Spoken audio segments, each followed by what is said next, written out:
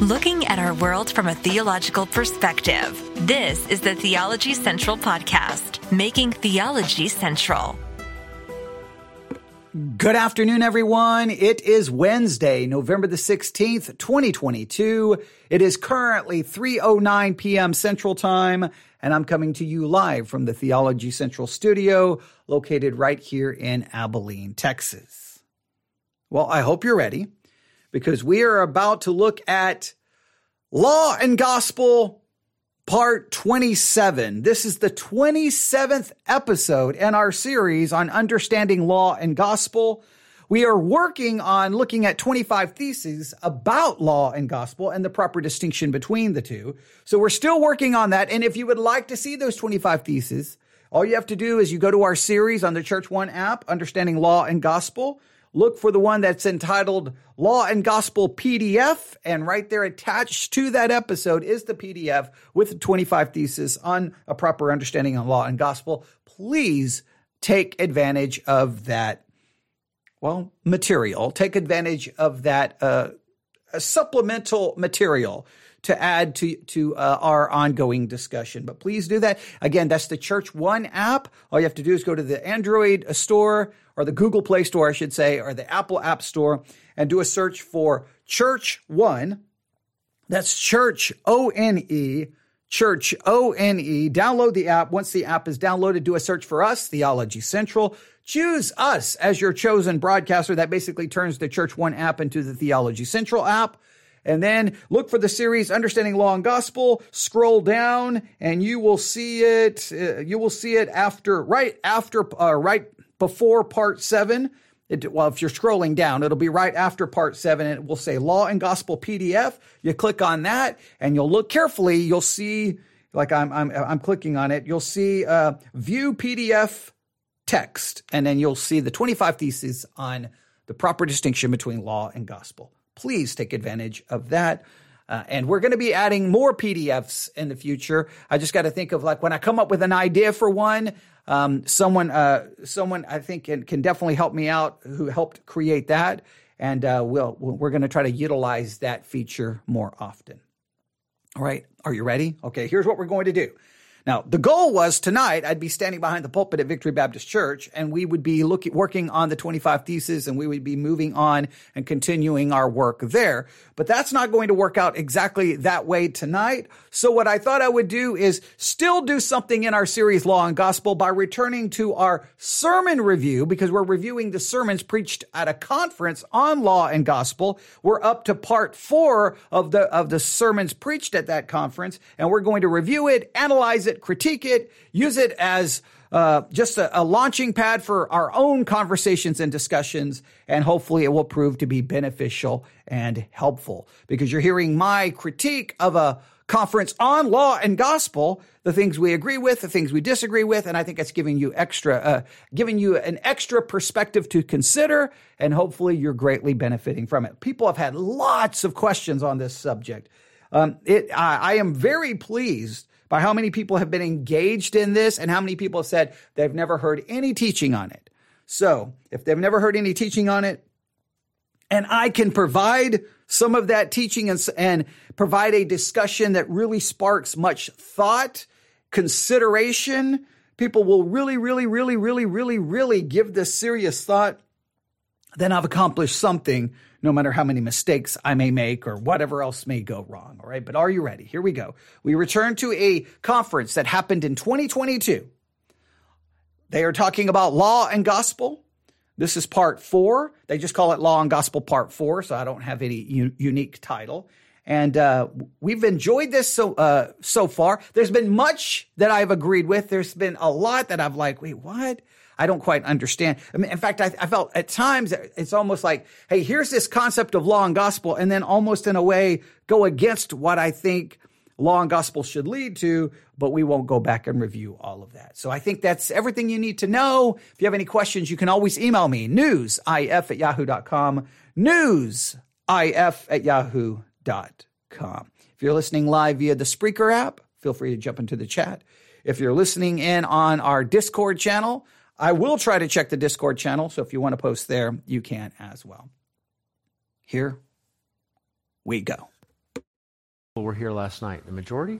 Okay, great. And you came back, thank you. All right, good. And I hope you're, I need my different glasses. I hope you're signed up for the Ian Hamilton conference. Doesn't that sound good? If you're here at the church, you probably know about it. If you're not, I think he'll be here. When? In just a couple weeks? And so you guys get all the good speakers. You had Carl Truman here last year, and Beakey was here, Peter Sammons. That's exciting. Okay, let's do that. All right. So these are the readers, these are the preachers. Reminds me of that funny story. I was at Grace Church, and there was a man preaching, and it was W.A. Criswell. He was a famous Southern Baptist preacher in Texas. Anybody remember that name, Criswell? Yeah, and he was preaching at Grace Church, and he had his Bible, and he said, and if you don't believe this, then you might as well just throw it away. And he threw his Bible, and you could just see it flutter.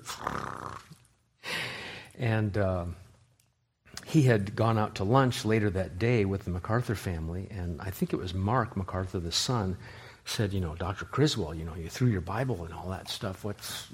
How does that work? And he said, oh, son, don't worry about that. This is my preaching Bible, and this is my throwing Bible. So I only have one Bible here today. This is my preaching Bible, and if you're not going to fall asleep, it won't be the throwing Bible. My wife is raised kind of Plymouth Brethren, and she was taught not to put anything on top of your Bible at home. So anybody kind of been influenced by that? And sometimes I think, oh yeah, just Bible's on top. So I wonder, that's a funny story about Criswell. I did get to see Criswell preach once or twice, a couple of times, in Dallas when I was a teenager. So I was a brand new Christian, didn't know his significance or anything. I just knew this is some older guy preaching. I didn't know it's, Criswell, like anything. I didn't know that some people spoke of him in hushed tones or anything, but that is a funny story. But I do find it interesting. Some people have, now, I don't want to get distracted here because that's one of the reasons I love listening to preaching and love listening to Christian podcasts is because like every minute I can stop it and it's really just its own topic that I could turn on my microphone and talk an hour about. But it would be interesting. And I know some people are getting ready to get offended, but I'm going to say this. I think some people have superstitions in regards to the physical Bible. I have met people who, like, if you underline, mark, highlight, write notes on the margins, people will like, oh, you're desecrating the Word of God. How dare you do that? And it's typically the older generation. Like, they don't believe you should mark in it or anything. And I've always found that fascinating, right? I've never heard that you can't put something on top of the Bible.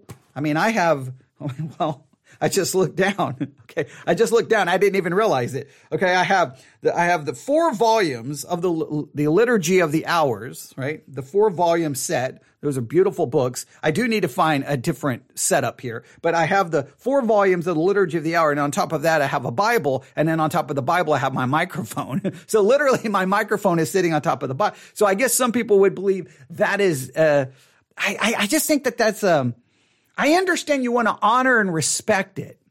I think, see if this makes sense to you. I think we have a tendency to try to show honor and respect through external things that really don't amount to much, right? Like we can try, like, I'm not going to place anything on top of my Bible. I'm not going to, how dare you throw the Bible? Like we can avoid certain actions or do certain actions to supposedly show honor and respect. But in many cases, it's nothing more than external symbolism without inward reality. If you really want to show respect and honor to the Word of God, then you read it, you meditate on it, you study it, you memorize it, you share it, you think about it, you cherish it, you desire it, you love it. I don't think just little external things like I'm not going to say anything on top of it, or I'm not going to do this, I'm not going to do. I think that just becomes mere symbolism. It doesn't really amount to anything. I think there's a lot of times you may know this story, you may not know this story. I was in the United States military, and I had planned to work it out so that I would get out at the 10-year mark. And the plan was I was going to get out at the 10-year mark from the United States Air Force, and I was going to transition right from that to being basically the associate pastor at a church in Bellevue, Nebraska. Everything was ready. That was the plan. That was kind of how everything was going to work out. I was hoping it was going to be great. It was going to be wonderful. It was going to be, I really thought that it was all going to work out. I was excited. You know, I'd already graduated from a Bible Institute. I'd been ordained, I think I was getting ready to graduate from a second school or maybe a third school. I mean, everything was going good. I thought the ministry is in my immediate future, right? Well, it was Pastor Appreciation Night. Pastor Appreciation Night, right? So I get asked to preach a sermon. Now I'm told, hey, it's Pastor Appreciation Night. Now we've got a big fellowship, potluck, all of this stuff planned. So we need you to cut the sermon short. Isn't it amazing that whenever churches need to do something, what do we cut short? What's the right answer, class? It's always the preaching of God's word, right? It's always hey, don't do this to your Bible. Don't do this to your Bible. But we got no problem cutting the preaching of it short if we have, food to eat. Okay, so already I get irritated because that stuff just drives me crazy. It's like, we'll cut something else out. I know what. Let's cut out the potluck. How about we do that and just focus on the preaching of God's word? Because the last time I thought there was a church and not a Golden Corral or a restaurant. Okay, but I digress. I know people are going like, you're such a jerk, but that stuff just drives me crazy. As Paul told the Corinthians, don't you have homes to eat in? I mean, the church, I come to feed upon God's word. I don't need you to give me fried chicken. I can do that at home. All right, but I digress. So I'm like, Pastor Appreciation. So here's how it's going to work.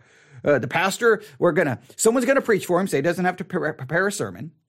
And then we're all going to go downstairs. Everybody's going to hand him a card, probably give him a gift card, maybe some other kind of gift, maybe a financial gift. Everybody's going to say, you're wonderful, you're amazing, you're great. We're all going to sit around, eat some food, talk about the weather. And we're like, we showed our appreciation to the pastor.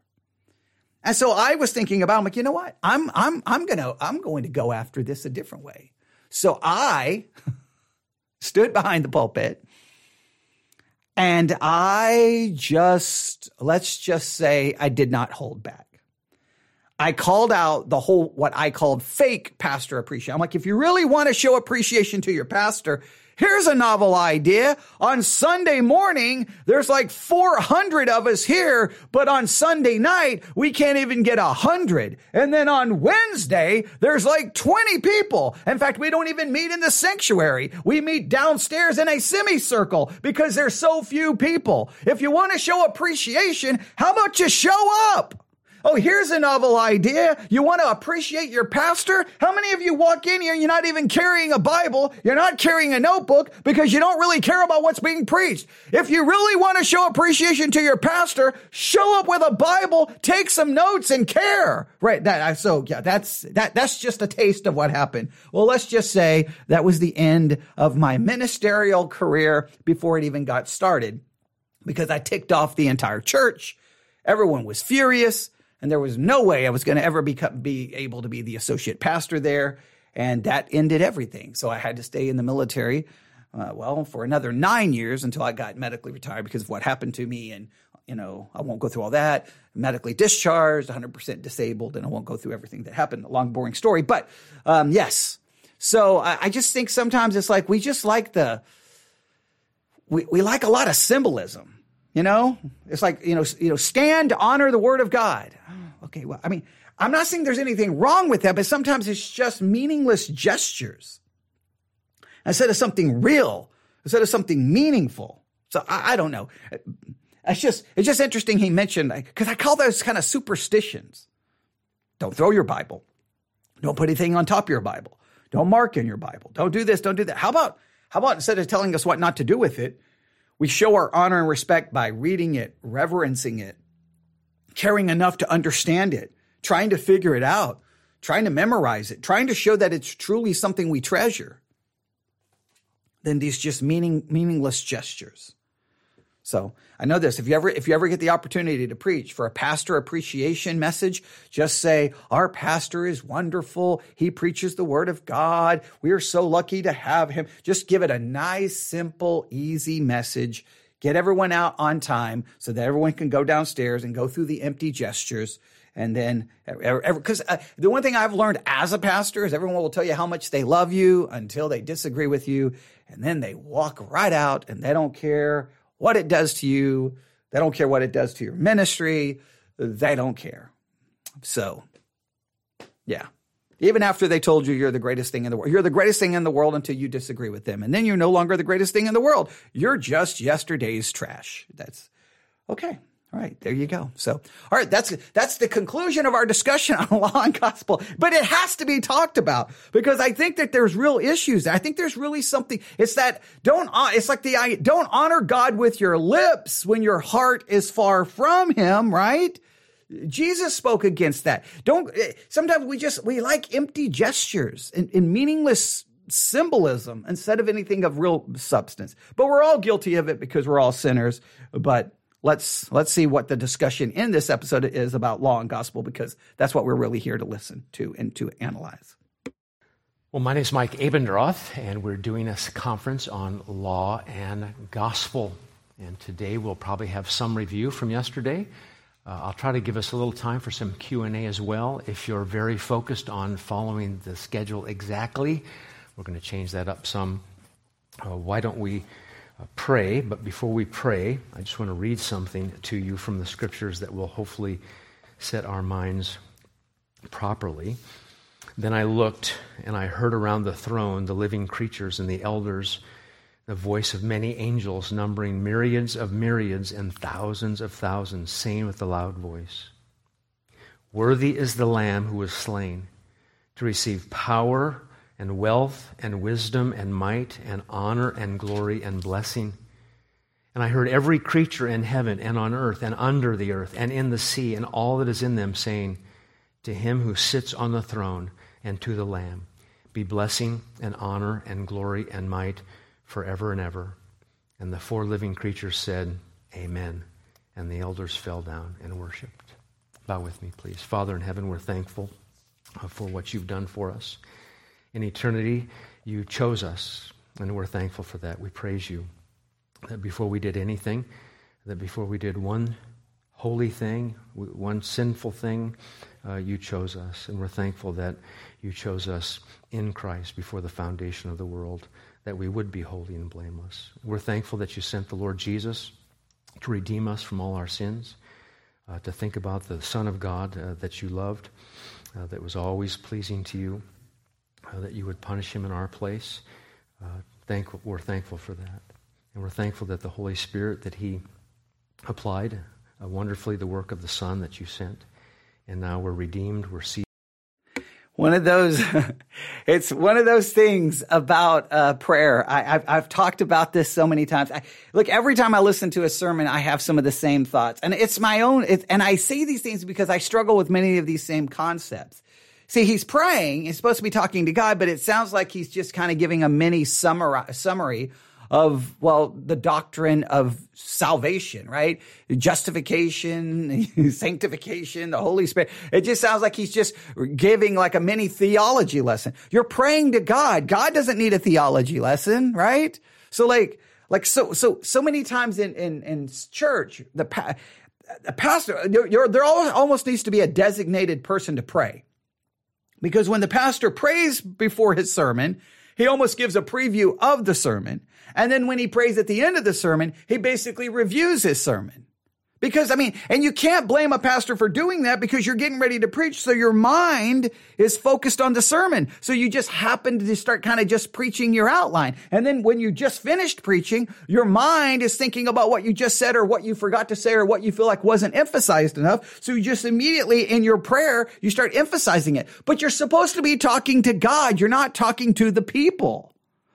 And it's so easy to do that. It makes me so mad when sometimes I try just not even to pray at the end. I'm just like, the end.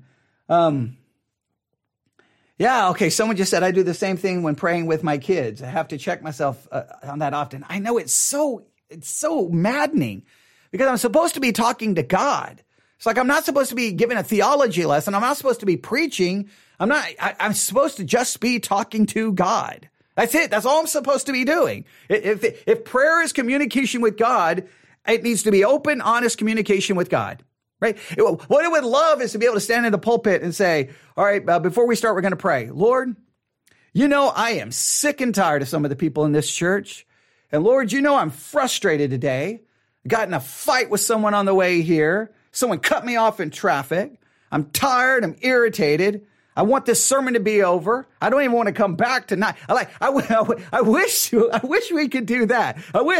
Lord, you know what I was thinking last night. These people don't, but you do. But if you were to pray like that, people would be like, oh, what is happening? What is going on? Everyone, cover their ears. Shh. But wouldn't it be more real? Like I'm having a real conversation with God. But no, I'm just supposed to give some here's your template. Here's what you're supposed to pray. Here you go. All right. It's like you just grab out the piece of paper. All right. See, prayer before the sermon. Lord, hide me behind your cross so they don't see me. They only hear from you. Let my words be your words. Let my words bring you glory and not any to me or something like. And it's just like, do we just supposed to just read it? Like we condemn Catholics for having printed prayers, prayers that you read on a particular day, the prayer you start at the beginning in Mass and all the standardized prayers. They get condemned for that, but we fall into the same trap with just praying the template. Is there honest communication with God from the pulpit in prayer? Is there honest communication with God during prayer time in church? And I know that it's got to be. I understand that there's an appropriate time. It just sometimes when I listen to a pastor pray, I'm like, oh, okay, so I can just start taking notes during the prayer because he's giving me his outline now, right? He's giving me what he wants me to know now. So I don't know. It may not bother anybody else. It bothers me because I know I'm guilty of it so many times, and I get mad at myself. All right, here we go.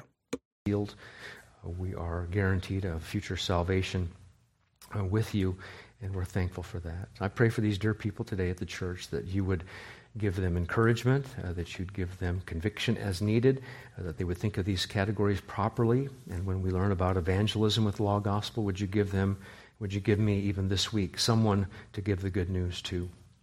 And we're thankful that when it comes to parenting, we see law gospel paradigms. Would you help us to be good parents and not who prayed that even in parenting, we see law gospel paradigms? Like, is that a prayer or is that a part of the message? Is it like, I don't know. Is that a prayer? Hey, Lord, I'm thankful that even in parenting, we see law gospel paradigm. I don't think that's how I would talk to God. I don't know. Just drill sergeants. When it comes to our marriages, the same thing. Father, would you help us? We are needy, we're weak, and without you, we can do nothing. And so would you bless our time this morning? We pray this in Jesus' name. Amen. All right. Well, yesterday we basically went over some terms, law and gospel. And theologically and historically, in the context of theology, law is simply something that we do, and gospel is something that's done. Generally speaking, law could be any kind of instruction, the Torah in the Old Testament, but strictly speaking, we were talking about law as the Creator giving us charges because He is the Creator and He can tell us what to do for His glory, for our good, for the good of others, etc. So that was to do law, right? The two great commandments, law. The 10 Commandments, law. And then we were talking about the gospel, and generally speaking, the gospel could be the New Testament, as Calvin might call it. It could be, generally speaking, the Gospel of Mark, the good news just in general, according to Mark. By the way, whenever I say Matthew, Mark, Luke, and John, I try to expand it to make it better. We could say Mark, and you know what I'm saying.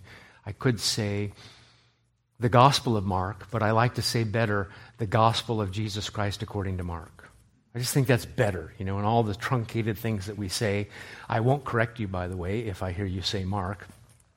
At least I won't correct you with my voice, but in my mind I might do correct. It's because sometimes it's hard to be a Christian, right? Because we have to do all this theological autocorrect all the time. Well, I meant to say this and, confirm that. And then, strictly speaking, gospel is good news about the Lord Jesus. And I said before that it is a Trinitarian concept to think about the gospel, because when you think of the Son who was sent, right? And for God so loved the world, he gave, and so he's sending. He's a sending Father, a giving Father, and then the Son, of course. And you think about eternity past in the covenant of redemption, the Father and the Son and the Spirit all together, because they're co-equal. They have the same nature and essence, and one will, and they decide to send the Son. And so the Son is sent. The Spirit of God certainly assists the Lord Jesus on the earth, and then applies his merits to us, and redeems us and regenerates us. But we think to ourselves, all right, we're focused on the Son many times, but when we think of the Son, I want you to think the Father sends, and then the Spirit applies, or the Spirit attends, right? So every time you think of the Father, you think of the Son, and then you think of the Spirit. And so I want you to know here at this church, especially where we value the doctrine of God, right? Do you value the doctrine of God here? Does Meister and Pastor Rob think about the doctrine of God? Well, yes, but I don't want you to think this is not a Trinitarian thing when I'm talking about the gospel, because... Okay, I'm not in any way dismissing what he's talking about here, but I just want to make sure it's very clear in case anyone new is listening. Law is where God tells you what to do. Gospel is when the Bible records what Christ has done. He wanted to get into a discussion about the word gospel and all of its different ways that it's used. But when we're talking about law and gospel and the proper distinction, law is do this, do this, do this, do this. Gospel, it has been done. Christ has done it, is doing it, will do it. In any tense, that's what God is doing, what Christ is doing or has done for us. Law is you do this. Gospel, it has been done or it will be done for you. All right, that's the way to understand it in this context of law and gospel. When I think of the Father, I am thinking of the Son and thinking about the Spirit. So we talked basically law, gospel. Then we talked about kinds of law, remember? Kinds of law would be civil, ceremonial, moral. But that was not really my wheelhouse last night.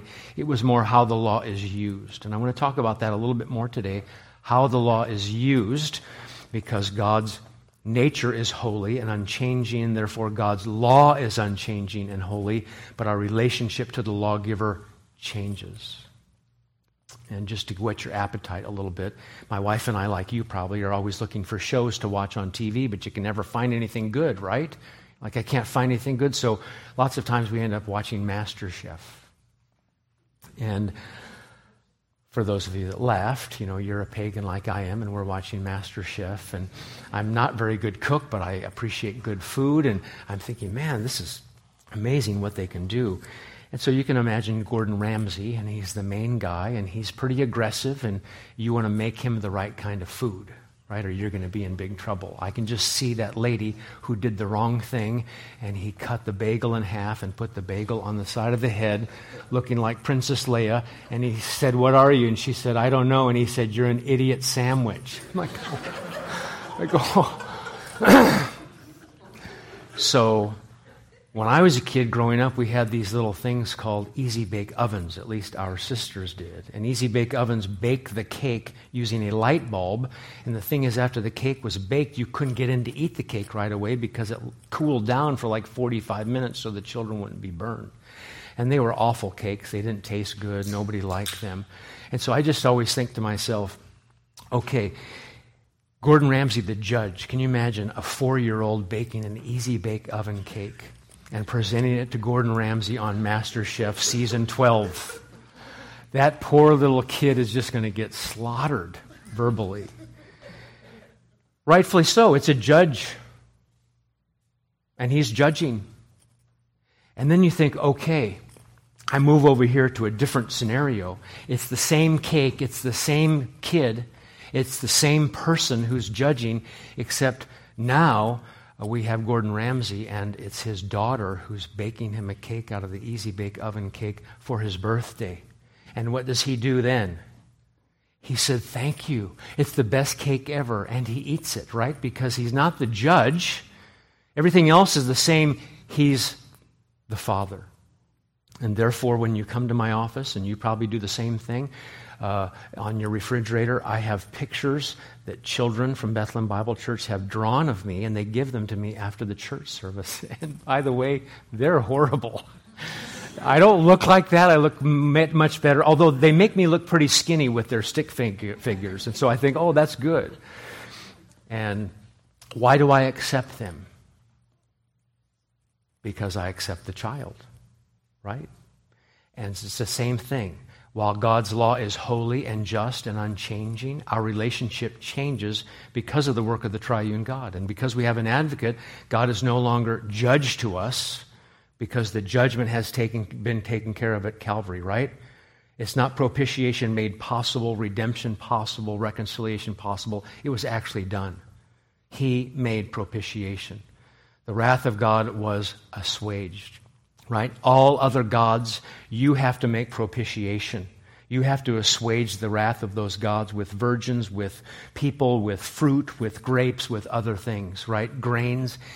In Christianity, and only Christianity, God makes propitiation, right? And when you read 1 John chapter 4, when he talks about propitiation, he talks about the love of God. And when he talks about the love of God, he talks about propitiation. They're the same kind of concept. Because of the love of God, the Son propitiates the wrath of the Father in our place. And so therefore now, instead of being judged, that judgment's already taken place in Christ, we're now having a relationship to God as Father. And therefore he accepts us, and he, as Calvin would say, and you should read Calvin's Institutes for this, he accepts our less than good works. Lots of times I deal with people, and they're thinking, you know what, I don't teach as well as I should, and I'm not really...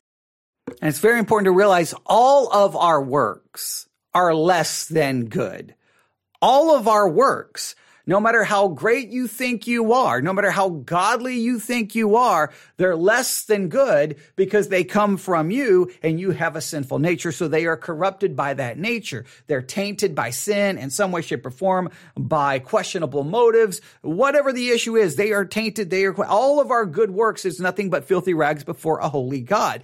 They are accepted because of Christ Jesus. That's the only reason. And the only reason anything that we are accepted is because of Christ Jesus. So that's why I think it's ridiculous to try to look to your good works to prove that you're saved, because you're looking to tainted, less than good works. Your works are not good. They are tainted. They're filthy rags. So, all right. This is all good review. There's a lot we could say there. I think that is a kind of a cool illustration that we had, in a sense, our relationship to God was he was judged, but in Christ Jesus and because of salvation, he is not judged because all of our sins have already been judged. Now he is Father, and we are accepted because of Christ Jesus and because all of our sins have been paid for in the imputed righteousness of Christ.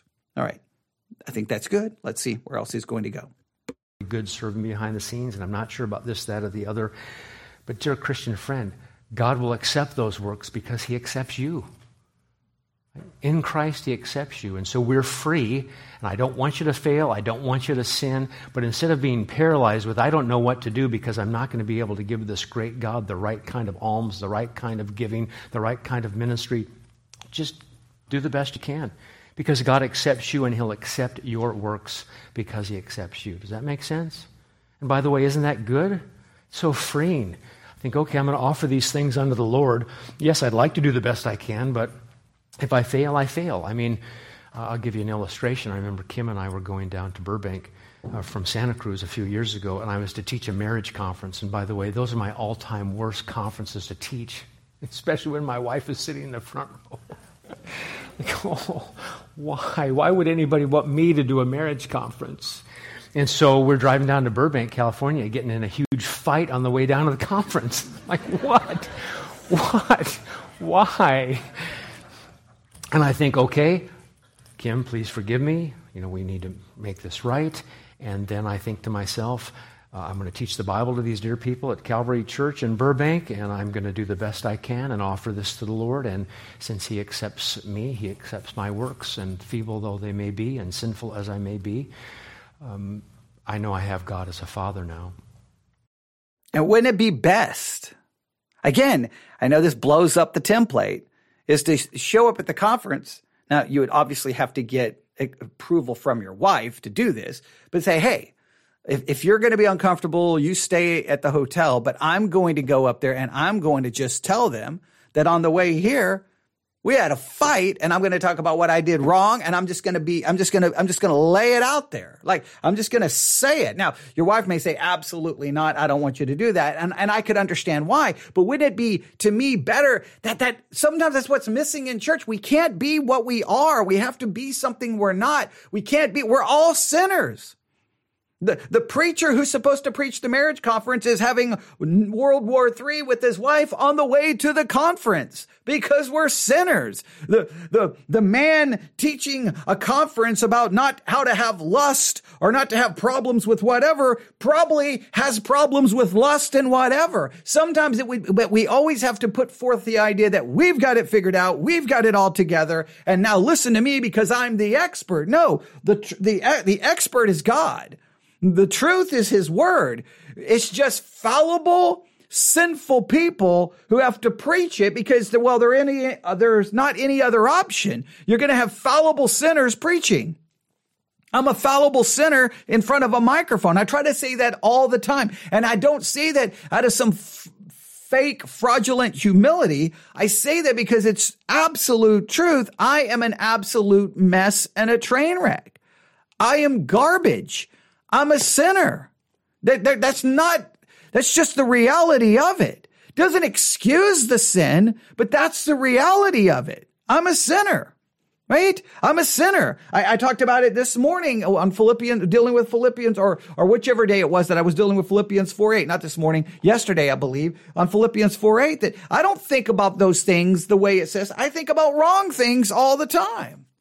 So, because it's just the reality. But so many times in church we can't. And I think if we were better with law and gospel, we could just be honest that, hey, we're sinners. The only reason any of us are here is because of the gospel. But somehow we want to think that no. And I know it has to work a certain way because if the preacher does this or this or this or this, he's done, he's disqualified, he's finished. Let's get the next person who can pretend to be righteous. Now, pastors will say, well, I'm a sinner just like you. And everybody's like, sure, you're a sinner. But as soon as a certain sin shows up, well, then all of a sudden, now let's crucify him. Well, wait a minute. I thought you understood that he was a sinner. Well, I know he's a sinner, but he can commit these sins, but these sins he can't commit. Well, how does that work? Okay. Everyone's a sinner in the scenario. Law and gospel says the law shows us that we're sinners, and the only reason we have any hope is because of the gospel. I just wish that would free us, that somehow we could be more real and more transparent. But I know there's limits to it, obviously, but I just think it creates an environment where we have to be something. And so to me, like, law and gospel would say, you know what? I'm gonna tell these people the truth. Every principle that I'm getting ready to teach you, I failed on the way to this marriage conference because I got into a knockdown drag out with my wife. I said things that are absolutely horrible, absolutely horrific. They were sinful and they were ungodly. And that's the person who's getting ready to teach you. You probably wouldn't get invited back. And not as a judge. And we're going to talk about that a little bit more today. Before I get into the particular subpoint today, I want to talk about something that I mentioned yesterday, but I want to give you some theological terms to it. I want to talk about duplex gratia today. Duplex gratia. Since I do want to honor R.C. Sproul, I'm going to write these two Latin words up here just for fun, so you can get an R.C. moment. Duplex. Right, when you're going to buy a house, my dad said, if you're a smart young man, you'll buy a duplex, and you'll live in one side, you'll rent out the other side, eventually you'll own it, and then you'll be set. And so I did not take my dad's advice, but I could have been $1 million richer. Duplex, two, and then gratia. If I could probably condense this entire seminar into one word, it would be Jesus, because we're good at law. It's built in. Law is inside of us. Law is all around us. But we're not so good at the gospel, because that has to be from an outside source. So I would probably say Jesus. If I had two words to describe the conference, it would be duplex gratia. So I want to talk about that a little bit now. Duplex gratia. Duplex gratia. What do you think that means? Gratia, you probably have a good idea. Duplex, possibly. Maybe maybe. Because it's on the gospel side of the law-gospel distinction. And duplex gratia is basically a double grace. Most of you know this, but it's good just to get it into your brain because our default is always just law. And so I want to make sure I double grace. You may want to write that down. Double grace. I am curious where this is going. I am curious. Let's listen. Enforce duplex gratia. So when you teach your children at the dinner table, you're thinking duplex gratia. When you need a new name for a band that Steve Meister's going to play in, it's duplex gratia. If you have a dog, I always wanted to name my dog like Elvis or something. You name the dog duplex gratia. One guy said, by the way, they said, you sometimes name your dog Hitler, but you never name your dog Judas. Like, wow. I met a guy once, he had a Doberman, and he was an unbeliever, and he named his dog Diabolos. Who does that? And then he got saved, and so he changed the name to Gabriel. I thought, okay. I used to ride a horse named Diablo for the devil, right? That's the horse I used to ride all the time. I can't remember the full Spanish name, but it was something Diablo. It was like Streak of Diablo, Lightning of Diablo, something along those lines. I can't remember the full thing. That's the horse I always rode when I was a teenager and lived on a big ranch when I wasn't living with my family. And I would hop on Diablo. And, well, so I guess a lot of people do that. Naming your dog Diablo, I guess that's pretty cool. I don't know why you would change the name when you got saved. I mean, that makes no sense, but okay. Okay, good. Works out. The dog didn't know the difference. So I want you to remember duplex gratia, and it's double grace, right? Gratias, grace. You can see the root word there with the G-R-I, and this is going to be Christ for us. That's the first grace, justification. He's for us, in our place, on our behalf, in our stead. His righteousness for ours, our sin to his account. That's Christ. He's Christ for us. And then the second one that's neglected when we teach the Bible in Sunday school sometimes, or when we teach some VBS classes, it's Christ in us, sanctification.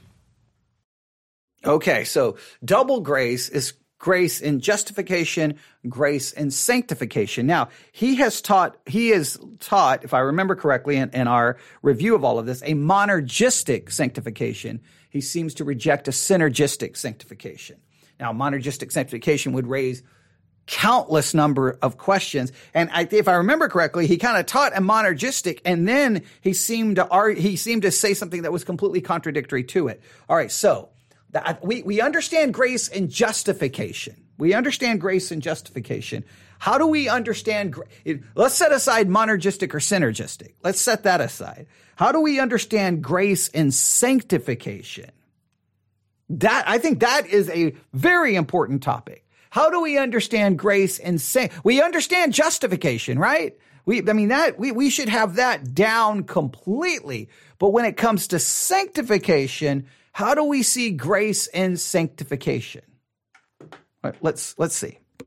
I think sometimes we can forget, yes, Jesus did in fact die for our sins to get us into heaven, but now what about rules and law for daily living now? J.C. Ryle said, "He who supposes that Jesus Christ only lived and died and rose again in order to provide justification has much yet to learn. Whether he knows it or not, he is dishonoring our blessed Lord and making him only half a Savior. The Lord Jesus has undertaken everything that his people's souls require, not only to deliver them from their guilt by his atoning death, but from the dominion of their sins by placing in their hearts the Holy Spirit, not only to justify them, but to sanctify them." Oh boy, here we go. Here we go. The never-ending dilemma in Christianity. I grow tired of having to struggle with this, but I am going to continue to struggle with it. That preaches so good, doesn't it? Right? Okay, Christ gave you everything you need for justification, but he's also giving you everything you need for sanctification. He has put the Holy Spirit in you to break the dominion of sin so that you can have freedom over sin, so that you can obey. Well, then again, when you say things like that, you got to take them to their logical conclusion. If the Holy Spirit is in me, the dominion of sin has been completely broken. Like, sin no longer has dominion over me. I have been set free practically. Then you would have to say, you would have to argue, you would have to claim that not only is it possible, it is probable to have sinless Christians because the dominion of sin has been broken. But what they'll say is, you have the Holy Spirit in you. He's giving you the strength and the power and everything you need to be godly. The dominion of sin has been broken. And we say that, and then somewhere in the sermon, it'll be like, but read the fine print. You're still going to sin. Well, why am I still going to sin if the Holy Spirit's in me, giving me everything I need to live a godly life, and the dominion of sin has been broken? Are you telling me the Holy Spirit can't get me to perfection? And you say, well, no. He can. He just doesn't. Well, then if you tell me that I can't stop sinning and I can't be perfect, you can't tell me the dominion of sin over my life has been broken, because I'm limited in the amount of godliness or holiness I can reach by sin, meaning there's still dominion there. I don't know how Christians say this stuff with a straight face. You have the power of God. You can overcome sin. You can say yes to God. You can obey. You can say no to sin. You can do this. But wait. Come here. Shh. All right. I gotta say this on the down low. See, you're still gonna sin. You can't be perfect. You're gonna sin all the time. Wait. You just said, I know what I said, but that's for the sermon. But in real life, we got to be real, right? I mean, that's just what we sell. That's just the info commercial. In real life, we know this church is a mess. Everyone in this church is sinning. I'm sinning.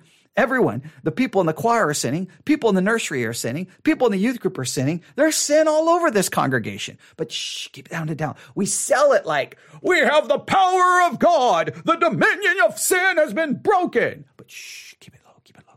That's what we put in the commercial. Come on, we all know that we're trash, right? We all know that, right? I don't understand how Christians don't see the complete duplicity, contradiction, and confusion that seems to create. On one hand, I'm being told you can do it. On the other hand, I'm being told, but you won't, but you can, but you won't, but you should, but you don't. Hey, but sanctification is all the work of God. Well, then for every lack of sanctification in my life, it's God's fault, right? It's not my fault. God didn't sanctify me. Oh, no, you can't say that. Well, wait a minute. You just said it was monergistic. I don't understand how Christians don't know how we make these claims that there is nothing in reality that supports the claim. Positionally, the dominion of sin is gone. Positionally, I'm a new creature and the old is gone. Positionally, it's all true. Practically, sin nature still inside of me, still a sinner, still will continue to be a sinner, and will continue to sin until I am dead and I have a new body with no longer a sinful nature. You've got to preach that reality. The double grace. And by the way, if you weren't here yesterday, you write me at nocompromiseradio.com, Mike at nocompromise. I'll send you my notes. I'll just send you a bunch of Word documents. That's a lot of cutting and pasting, not much original stuff. Don't tell me the formatting's bad. Just respond with thank you. No, just kidding. That's the New Englander in me. I'm like, okay, what are you doing? I met a guy the other day from New England in Santa Cruz, and I thought, you're my kind of people. Just direct, just blunt. I always tell people, I can't be a pastor in California or the South because I would have got kicked out a long time ago because I'm ornery. And compared to New Englanders, though, they think I'm nice, so it works out just perfectly. Turn your Bibles to Hebrews 8, and I want to show you this double grace. Hebrews, of course, is a sermon. And it's an epistle. It's a sermonic epistle or an epistolatory sermon, however you want to say it. And if you read it out loud, it'll probably take you about 45 minutes to do so. Okay. Oh boy. Hebrews 8. I am so worried where this is going. All right. So this double grace, and it sounds like what he's saying is grace and justification. God takes care of everything. Grace and sanctification, in theory, supposed to take care of everything. Sin, the dominion of sin is gone. And now because of God's grace, I can be holy and I can be righteous, but I'm still going to sin. Well, it doesn't sound like that the grace and sanctification really does its job. It seems like there's a limit in what grace and sanctification can actually accomplish. It cannot get me to sinless perfection. Therefore, it's limited in its power. It's limited in its scope. It's limited in what it accomplishes. We've got to deal with that limit that it has so that we can understand how to live our Christian life. Because the way it's sold is that you should be able to. Well, then why do we keep sinning? This is what leads to utter discouragement, despondency, depression, and deconstruction, because you're just like, this is garbage. You guys sell this stuff and it doesn't work. Or you have to start living in some land of denial where you pretend to be more godly than you are. That's why I talked about that law and gospel should lead us to being the most honest and transparent people on earth, because we're like, man, you're messed up. I'm messed up. Oh, you commit that sin? I've committed that sin. Oh, whenever someone has found out in the church that they commit that sin, you're like, look, I've committed worse. Okay.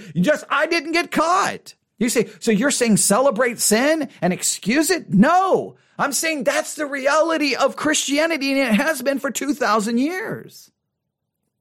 All right, Hebrews 8. Oh boy, I don't know where this is going to go. I am so worried. All right, let's just see. Let's see where this is going to go. And if I was in some tribe in some Hindu nation, I didn't know what to say or what to do because I hadn't been trained to preach, and it was the Lord's Day, I didn't know what to do. I would just simply open up the book of Hebrews and read this sermon, the only sermon to an existing church in the New Testament. Right? We have Paul talking and Peter talking and preaching in Acts, but they're more open air and evangelistic. And here this is to a group of people that are suffering, and they're losing their homes and probably their lives eventually, many of them. And so what do you write to these people? And he writes to them. Just make sure you understand, I believe the hermeneutical key to Hebrews that always gets left out, it's written to Jews right before 70 AD. So their religion, everything about Judaism is about to be completely wiped off the face of the earth. No more temple, no more sacrifice, no more high priest, no more anything. Gone. That's the way it has to be interpreted. I stand by that, and I will die fighting for that concept. Everyone seems to agree on the dating of the book. Everyone seems to agree it's written to Jews. So if it's written to the Jews right before 70 AD, I think then it takes on a whole easy way to understand. But all right, let's continue. About the Lord Jesus. That's what he's doing. And in chapter 1, he's talking about the Lord Jesus from Psalms that you'd never think Jesus was in per se. You think, oh yeah, Messianic Psalm chapter 2, Messianic Psalm chapter 110, Messianic Psalm 89, but all of a sudden you think Psalm 102, that's Jesus, Elohim the Son. And so he just is extolling who Jesus is, and he's warning people that are kind of looky-loos, if you will, that it is a fearful thing to fall into the hands of a living God, and you can't, escape if you're going to neglect this great salvation. And if you come to chapter 8, I love this duplex gratia that we see here. And by the way, it was John Calvin who first probably articulated these dual graces of justification and sanctification that both flow from our union with Christ. Hebrews 8:10. Look and see if you can find the double grace here. For this is the covenant, Hebrews 8:10, that I will make with the house of Israel after those days, declares the Lord. I will put my laws into their minds and write them on their hearts. And I will be their God, and they shall be my people. And they shall not teach each one his neighbor and each one his brother, saying, know the Lord, for they shall all know me, from the least of them to the greatest. For I will be merciful toward their iniquities and will remember their sins no more. Now, it's not Christ for us to start and Christ in us. He switches it, but if you want to have Christ for us, look at verse 12. Sins not remembered, and merciful toward their iniquities. That is Christ for us. That's justification. Our sins are gone. They're not remembered. By the way, I long for heaven for lots of reasons, And one of the reasons I'm going to love heaven is I don't have to have those recurring forgiven sins coming up in my mind that are in the skeletons of my deepest memories that I don't want there anymore. It'd be kind of nice. I always think to myself, if somebody put me on a lie detector test and asked me about all those secret sins, the shame and the guilt, I would hate people to know that. And of course, I'm not going to have to deal with that because the Lord has taken care of those. But in heaven, I don't have to do any of that. Isn't that going to be good? By the way, if you like studying the doctrine of God now, think how great it's going to be in heaven. Everything's going to, did you have a question or that's an amen? Okay. In heaven, you never are going to forget anything about God that you've learned. That's one of my problems. If you ask me, you'll say, well, what do you think about the federal vision controversy? I think, well, I just don't like it. Why don't you like it? I forgot, but I remember I studied it before. I'll get back to you. And in heaven, we're never going to have to, deal with error, but you'll always remember what you're supposed to remember, and you'll always be learning, right? We're still going to be finite in heaven, and God's infinite. So learning. And that's one of the wonderful things about being a Christian. We now love to learn. Oh, you learn something new about who God is and what He's doing. You think, I love to learn about God. And so we get to do that in heaven over and over and over.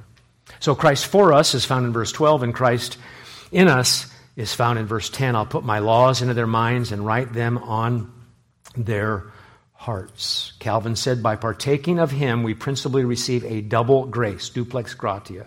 Reconciliation to God through Christ's blamelessness, that we may have in heaven a gracious Father instead of a judge. And secondly, sanctified by Christ's Spirit, we may cultivate blamelessness and purity of life. So we have...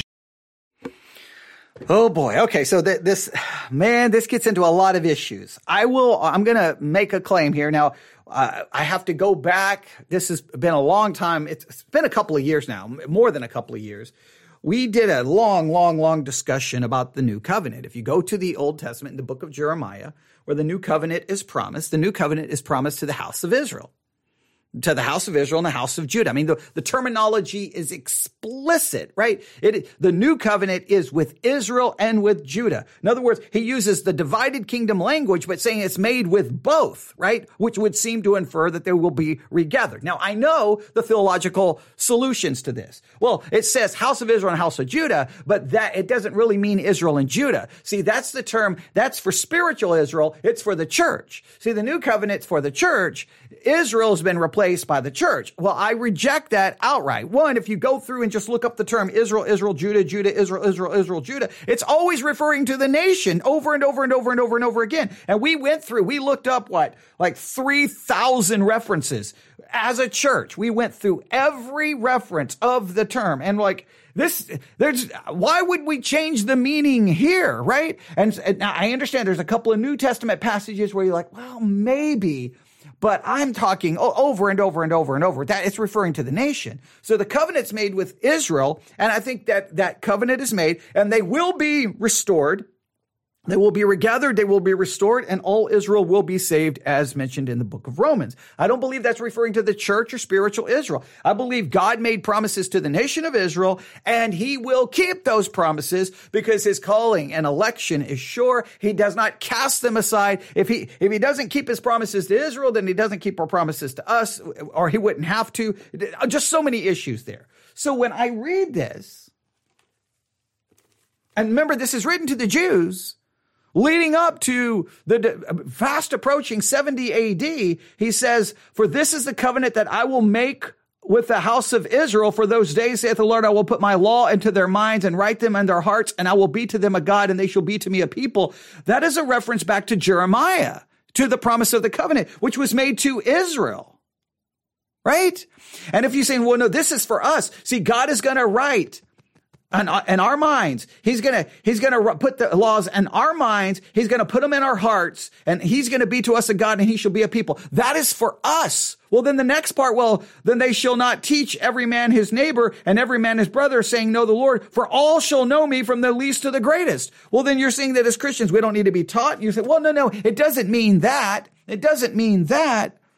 So we say Israel isn't Israel, Judah isn't Judah. That's us. That's the Christians. That's the church. It's not for Israel. And those promises just means that he's going to put the law there. But then we say he's going to put the law in us and grace in us so that we can be blameless and have purity of life. Well, how can I be blameless and have purity of life when there's constant sin in my life? I think this is first and foremost reminding Israel that no matter what's about to happen, no matter if the temple and everything is destroyed, I have made a covenant with you and I will do this. I will keep this promise. And I believe this is why I tend to move away from more of the amillennial approach, because I just don't believe the church has been replaced. I don't believe that Israel's been replaced by the church. I don't believe I'm in the millennial kingdom now. I believe Israel will have to be regathered, will have to be restored. They will be saved, and the promises will be given to them. They will all be saved, and they will be with Christ in the millennial kingdom. And all the promises to Israel will be granted. The land promises and everything will be given. You say, well, I reject that. Well, look, you reject it. And it's just weird how people get so upset about that. Like, you're dispensationalist. And just stop with the theological terms. Either God keeps his promises or don't. It seems weird to me to say, hey, they lose their promises because they're unfaithful. I get all of their promises, even though I'm unfaithful. If Israel's going to be cast aside for their unfaithfulness, show me in 2,000 years of church history how we're any better than Israel.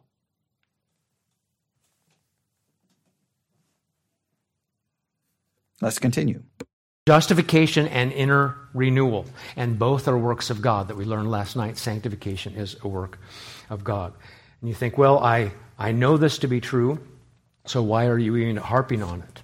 I just want to make you maybe thankful that you sit underneath Christ-centered preaching, triune God preaching, because it's not that popular. It doesn't pack the seats. And so if you have a pastor, if you're here, you do have two pastors, and if you're at a different church and you have a pastor that will tell you about the Lord Jesus as a Christian so that you can say no to sin and yes to righteousness, I mean, how happy can you be? Right? I think to myself, I've got many faults, but I don't. Hey, be thankful that your pastor will tell you that you can say no to sin and yes to God. Well, then as a pastor, I'd be like, hey, guys, you can say no to sin and yes to God. This church better be perfect. Because you can say no to, I don't even understand how this has anything to do with law and gospel. Because why do we need a distinction between law and gospel? Because we can be perfect. So the good news in this conference on law and gospel is that now as a Christian, you can say no to sin and yes to God. What a great, that's wonderful. That's wonderful. Everyone go do it. Now, I would challenge you, go find all the people at that conference. Go find the people who preach at that conference. Look at their lives. If they can say no to sin and yes to God, why aren't they perfect?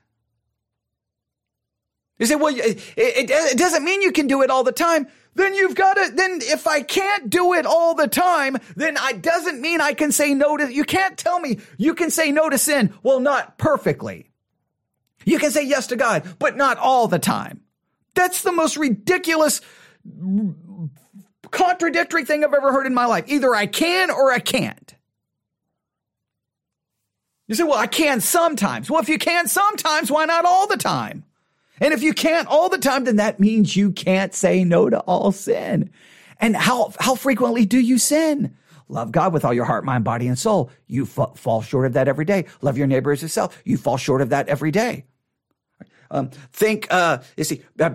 Be pure in heart. You fall short of that in every day. Be holy as God is holy. You fall short of that every day. So how are you doing? How are you doing on your ability to say no to sin and yes to God? You fall short. All right, we're going to stop here at the 23-minute mark. 23 minutes. We didn't get far.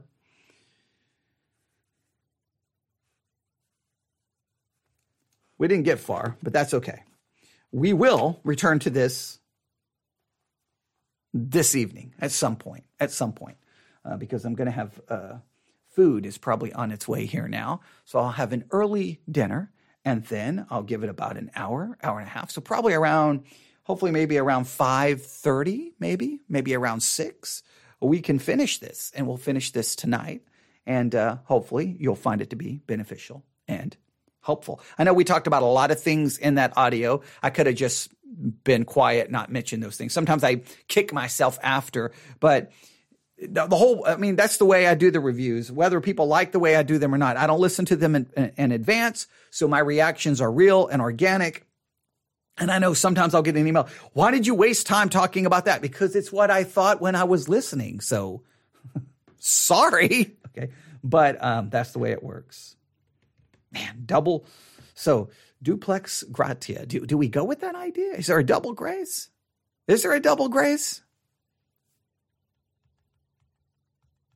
Is there a double grace? I think most of you would say yes. I struggle with that. Because if the grace works the way he's describing, then now I can say no to sin. I can say yes to God. I don't really need anyone to teach me because I have all of God's law written on in my heart, my mind, and I guess I'm good to go. But I just see too much sin in the life of believers to say that that's the way it works. All right. I do believe there's grace and sanctification, and that grace is to constantly bring forgiveness. I think there is grace and sanctification.